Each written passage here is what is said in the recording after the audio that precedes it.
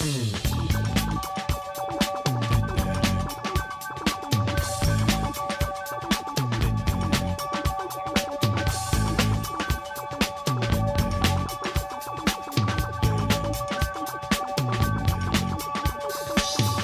may find yourself living in a shotgun shack, and you may find yourself in another part of the world, and you may find yourself behind the wheel of a large automobile, and you may find yourself in a beautiful house with a beautiful wife, and you may ask yourself, well, how did I get here? Letting the days go by, let the water hold me down. Letting the days go by, water flowing underground into the blue. Hey, how's it going, everybody? This is Chris. Welcome to episode 114 of X-Lapsed, and I'm tired. I'm very, very tired today. But we got books to talk about, or a book to talk about, so we probably ought to do the thing, huh? Let's do the thing. We are talking about X-Force, Volume 6, Number 13. That's had a December 2020 cover date. The story is called X of Swords, Chapter 04. Written by Benjamin Percy with art by Victor Bogdanovic. Colors Matthew Wilson. Letters VC's Joe Caramagna. Designs Tom Muller. Head of X's Hickman. Edits Basso White Sobolski. Not Bisa, Basso. And cover price $3.99. This one went on sale October 7th of 2020.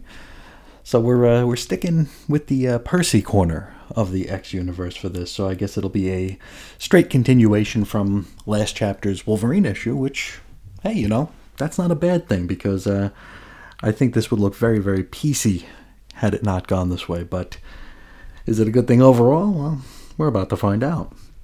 Now, we open with a quote page, courtesy of the Silver Samurai, because, let's be honest, who wouldn't want to hear a few words out of this guy, right? Certainly, there are worse people to waste an entire page on, aren't there? Maybe not. The comic content begins in Tokyo a little while ago. If you remember, we are jumping between 2 points in time here. Here, Wolverine is looking for the Muramasa, and after checking in with all of the friends and enemies he's known in Japan, he's guided toward that castle. We saw that all last chapter, which really makes this feel like a worst of both worlds situation, right? This issue is both decompressed and full of recaps. You know, I figure when we became too cool for recaps and went straight to decompression, I didn't think we'd get both. But here we are, we're getting both. This must read so strange in the collected edition. I couldn't imagine, because just a couple pages ago you were seeing this. It's weird. Anyway, suddenly Logan is attacked by the Hand. Get a double-page spread of creds followed by our roll call. We're going to be focusing on Wolverine, Solemn, and Muramasa. Now, Wolverine fights the Hand, and he's shocked to see that they're not quite what they seem. He slices one of their masks off, which reveals nothing more than a skull with glowing eye holes. Now, Wolverine wonders what Muramasa must have gotten himself into. Then, we get a bit of narration from Muramasa, easy for me to say, the man himself. Now, he agreed to build an arsenal for the Hand under threat. You see, the Hand claimed they would destroy his village if he declined, and so, what's a guy to do? Wolverine is then run through by a blade, falls through a portal to hell, and plops into that pool of lava we found him in last issue. Really such a weird use of this, like, now and then device. It really doesn't work for me here. It almost seems like they realized that this really isn't all that interesting a beat in this story, and decided to employ the time jump gimmick as a way to make it, like, feel more interesting than it actually was. It didn't work. It didn't work at all. Anyway, Wolverine drops into the lava, and we've already seen this. He drags himself out. We already saw this. And again, we already saw this too. He's at the foot of Muramasa, the swordsman working at the forge. Now, Muramasa claims that the intense heat of hell makes for the greatest forge in the universe, capable of crafting the keenest blades imaginable. And so he clings and clangs on the blade with haste because he has a pressing engagement to attend, and it is a ceremony. Now, we're just going to assume that Wolverine, or his skeleton at least, just passes out here.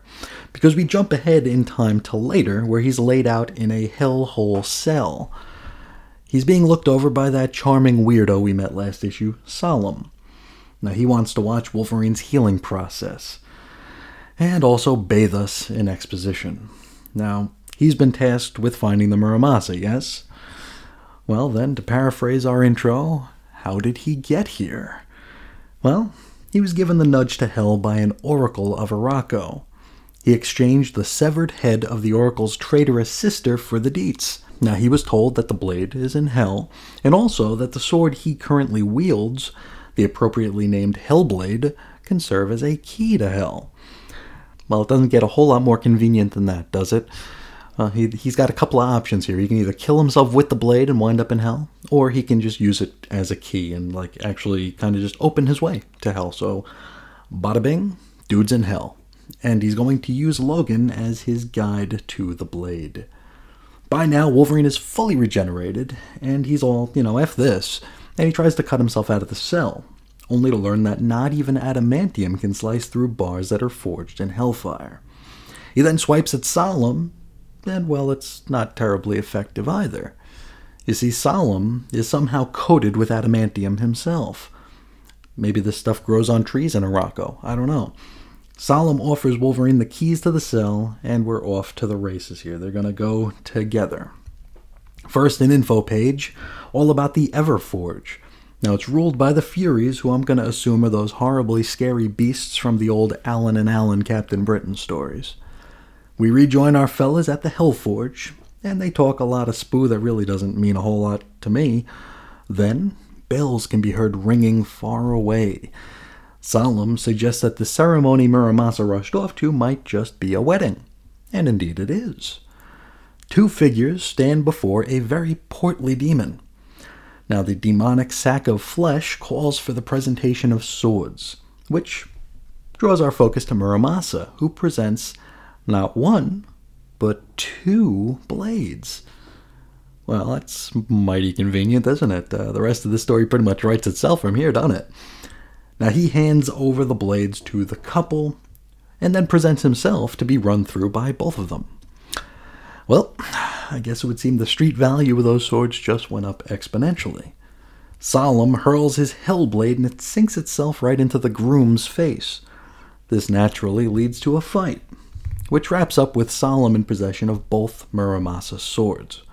Wolverine asks for one of them, but Solemn ain't just about to hand it over, and Wolverine asks what Solemn might want for the blade.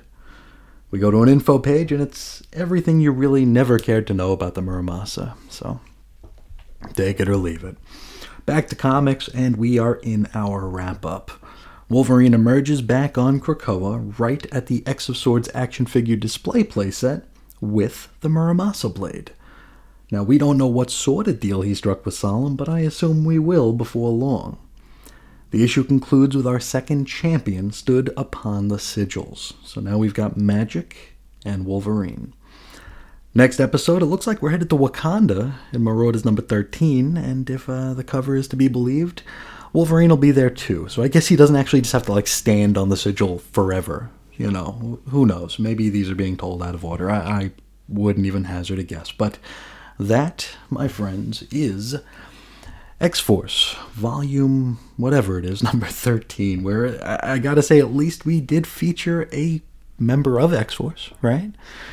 Yeah, there you go. Let's talk about this, because there's not a whole heck of a lot to say here, because, chapters 3 and 4 certainly didn't need quite as many pages as they wound up getting. This could have very easily been done in a single issue of Wolverine, right? I mean, X Factor number 4 was chapter 2 of this event, and it was a $5 oversized issue. We couldn't have done the same thing for Wolverine number 6, right? We probably could have.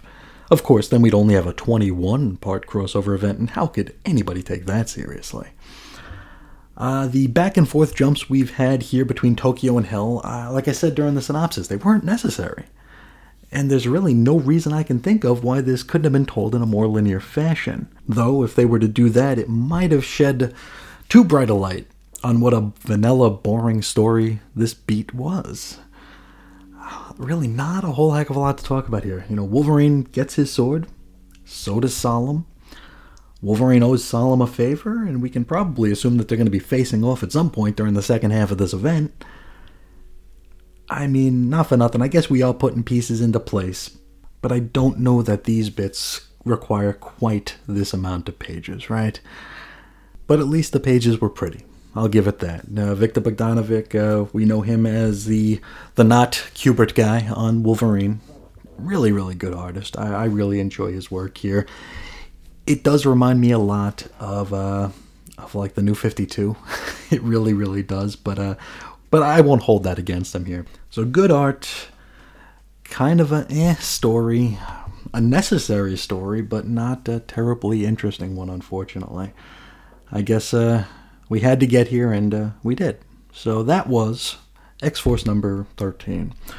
Let's hop into the mailbag before we cut out of here, and we're going to start with Damien, who's talking about X-Factor number 3.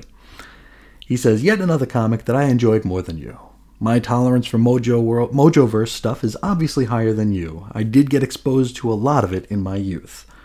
I'm really enjoying the way that Leah Williams is focusing on characters. She's managed to convince me to hate Daken, and just when I think he's the worst character, she makes him charming. I know I'm being played by her, but I'm enjoying being played. Very good point. Very good point here. Daken was really, I don't want to say he was a low point of the first couple of issues because, well, to me, there were a lot to choose from as far as low points are concerned for those first couple of, well, the second issue. First issue I enjoyed, I'm not going to lie. But Daken was kind of he felt like a Beatty character, kind of like a stereotype through a funhouse mirror, like they know that there are going to be certain readers out there who will only see him in a certain way, and they're really, really playing that up here. I don't know why they're doing it, but it's the feeling I'm getting here. And then maybe it is just to put that all out there and then subvert expectations here by actually making him a fun character to follow. I really don't know, but I do now semi-enjoy seeing him on panels, so that's a good thing. That's a net positive. Damien continues, I'm glad you're coming around to David Baldion's work. He really excelled in this issue. There are so many artists who would struggle to communicate the fact that Shatterstar was lying convincingly. And he also dealt so well with the scene of Aurora and Daken. There really is a phenomenal group of artists on the X-Books at the moment. And yes, I am definitely coming around to Baldion's work here. It was a little hard at first, but I can't say that he doesn't fit the tone of the book. He's definitely a really good fit, and I'm actually enjoying him. So that's definitely another net positive here. So Damien wraps up with, anyways, until Amazing Baby eats Mojo, make mine X-Lapsed. Well, thank you so much for sharing your thoughts on X-Factor number 3. I do wonder what X-Factor is going to be like once we get out the other side of the event here.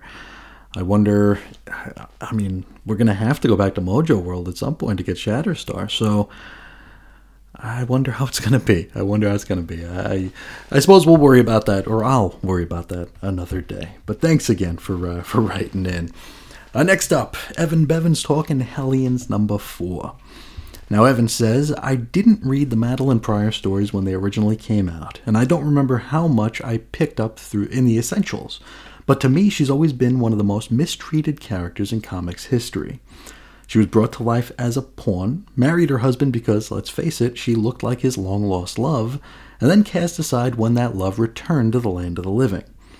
And though I'm, again, no expert on her, it seems like that story has never been fully retconned or explained away.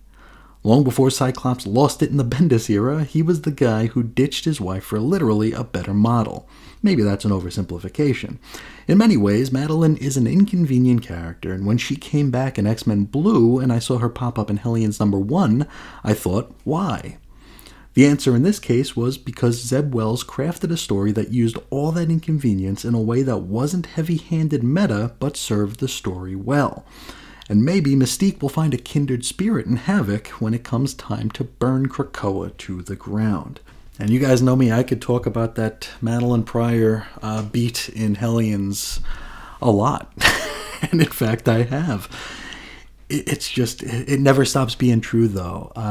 Definitely one of the most mistreated characters who came in, she came in with a purpose, but that purpose was changed when editorial made some changes here. It was, like you said here, it's never been fully explained away, and it's hard. They had to make her the worst of all things to make Cyclops not look like the worst of all things, because, let's face it, at the end of X Factor number 1, he's ditched his family, his wife and son, to go back to a woman who he'd lost, who we don't even know what her feelings are towards him at this point, but the fact that he'd rather be with her than his own wife and son doesn't really shine the best light on Cyclops. I do wonder how soon, we talked about the original plans, right, for Madeline, and it would just be Scott's happily ever after, and he's gonna, go off into the sunset and maybe show up every now and again, or maybe rejoin the team somewhere down the line, but he was basically retired, right? Him and Madeline were just gonna be away. Then X Factor, the X Factor pitch comes through, and we're going to bring Jean back. And I got to wonder, what were the initial plans? Were there any plans to work this out right from the moment they decided Jean's going to come back? Was that something they put a pin in? It's okay, well, we need to take care of this inconvenience eventually. And I wonder how we got from point A to point B, where she's just the doting wife to she's the Goblin Queen. I wonder when that was decided on. I wonder if there were any other possible outcomes for her. Because, it seems like she got the worst of the worst here with her outcome. Now, I don't remember her coming back in X-Men Blue. I'd missed out on all that. So maybe you can let me know how that went, what her role was there. I want to say that I saw her at some point as part of a Sisterhood of Evil Mutants. Unless I dreamt that. I'm getting more and more convinced that I dreamt that whole angle. But I suppose someone with a better memory could let me know. But here, this was a great little story here. And, it might stand to reason that, Havoc is, he's playing a role now. I'm still not 100% convinced that he is actually just another member of this Hellions team here. Part of me still thinks it's going to be revealed that he's a mole of some sort, just to keep an eye on some other inconvenient characters. But here we have him wanting resurrection for Madeline and being told no. Being told no by the Quiet Council, being told no by his brother. We don't know which way. Scott says he fought for her, but who's to say whether or not he did? We didn't get to see that. It's like I said before, it's probably for the best that we didn't get to see that. So we have Mystique wanting Destiny to come be resurrected and being told no, and Havoc wanting Madeline to be resurrected and being told no. So strange bedfellows, right? Now, Evan continues. Mystique, Havoc, maybe a resurrected one too many times Quentin Quire. What if the biggest threats to Krakoa and this new era come from within? Now, that's certainly a way that this could go. We've talked about, I think we talked about comparing this to, the Roman Empire and stuff, and how the Krakoans are, they're, overly decadent, right? We talk about all the drinking. We talk about all the partying. We talk about, Wolverine's called them out on letting their guards down, and then fell prey to that himself. So there is definitely a chance that this is all going to just be a House of Cards sort of situation where, where are the threats outside? We've joked about the threats outside, right? We saw, I believe it was either in Exosword's Creation or in X Factor, where Nightcrawler is naming their new villains, and they're just the worst. It's the Flower Cartel and Xeno. It's and the Orcus. It's the most boring villains in the world here. And so, what is the threat? Because none of those can touch the X-Men. With the resurrection protocols and the united front between heroes and villains here, what the hell could Orcus do? What could the Flower Cartel do? They can be a nuisance. They can be dangerous, but I don't see them getting to a point where they're just going to take everything down. Really, the only way this can all fall down, unless we're headed for a giant retcon, is a schism in the X-Men family here. And I think that the ones that feel like they're being played by the Quiet Council, the ones that feel like they're being neglected or disrespected, I think they're going to be the ones leading the charge. And we already know Mystique was told, hey, if they don't bring me back, it's left to you to burn the whole place down. So we know that it's in the forefront of her mind here. And while Mystique can work alone, maybe she doesn't need to, right? Very, very interesting theory. Now, Evan wraps up with, I'm imagining some sort of alliance, repurposing an X name or theme that hasn't been recycled yet. Maybe Nightcrawler realizes those cracks in the Foundation can't be repaired and have to be broken wide open instead. Or maybe I'm just too fascinated with my own wild theories. No, I don't think you are. I don't think you are, because this is, these theories are founded in reason here. We have patterns of behavior in these Dawn of X books where we are seeing things, we talk about writing with purpose and with conviction here and not making too many mistakes here. And while not everything Hickman's doing is to my liking, and not everything he's doing is something I want to see go on forever, I can't deny that what he's doing, I think everything is either serving a purpose or is going to serve a purpose, right? We've talked about bits and pieces, little hints, things that look like they're going nowhere. I mean, we have, X-23 and those guys in the vault right now. Why? I'm 100% sure that it's going to come back around. I know we're going to get an answer to it, but I feel like everything has a purpose here. So these things that we're seeing here, the things that we're allowed to see, Mystique talking to Destiny in her flashback, Havoc reacting the way he did to Madeline not coming back, these are things that are definitely with a purpose, right? Nightcrawler wanting to start his own religion, talking about being a member of the Quiet Council and seeing that there are already cracks. All the questions about the resurrection protocols, all the theories about Krakoan intervention and mind control. So many things that are here, and I'm sure we're going to hear a lot more about them as we go on here. So I don't think you're being too pleased with your own theories. I think this is very, very valid stuff. A lot of the stuff that we're saying here completely stands to reason is coming to pass. And that's a good place for us to be in, isn't it? Like I said, despite not really loving everything, we're asking questions. We're asking questions, and we're invested in the answers. And, for the first time in many, many, many years, I'm chomping at the bit to find out what happens next. It's a good place to be in. It's a good place to be in. So that is going to do it for our mailbag today. I want to thank everybody for taking part. If anyone out there would like to join in the conversation, please feel free to do so. You could find me on Twitter @AceComics, or you can send me an email to weirdcomicshistory@gmail.com. You can find blog posts and show notes over at chrisisoninfiniteearths.com, which just started its 6th year as a blog just today. So there's that. There's also xlapsed.chrisisoninfiniteearths.com if all you want to see is the X-Men stuff. You can talk to us on Facebook. Our little group is called the 90s X-Men. And you can listen to all the Chris and Reggie audio archives at chrisandreggie.podbean.com.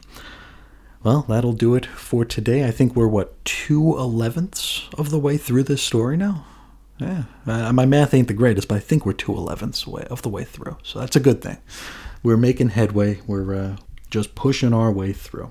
And I want to thank you all so much for being a part of it and for sharing your time with me on this fine day.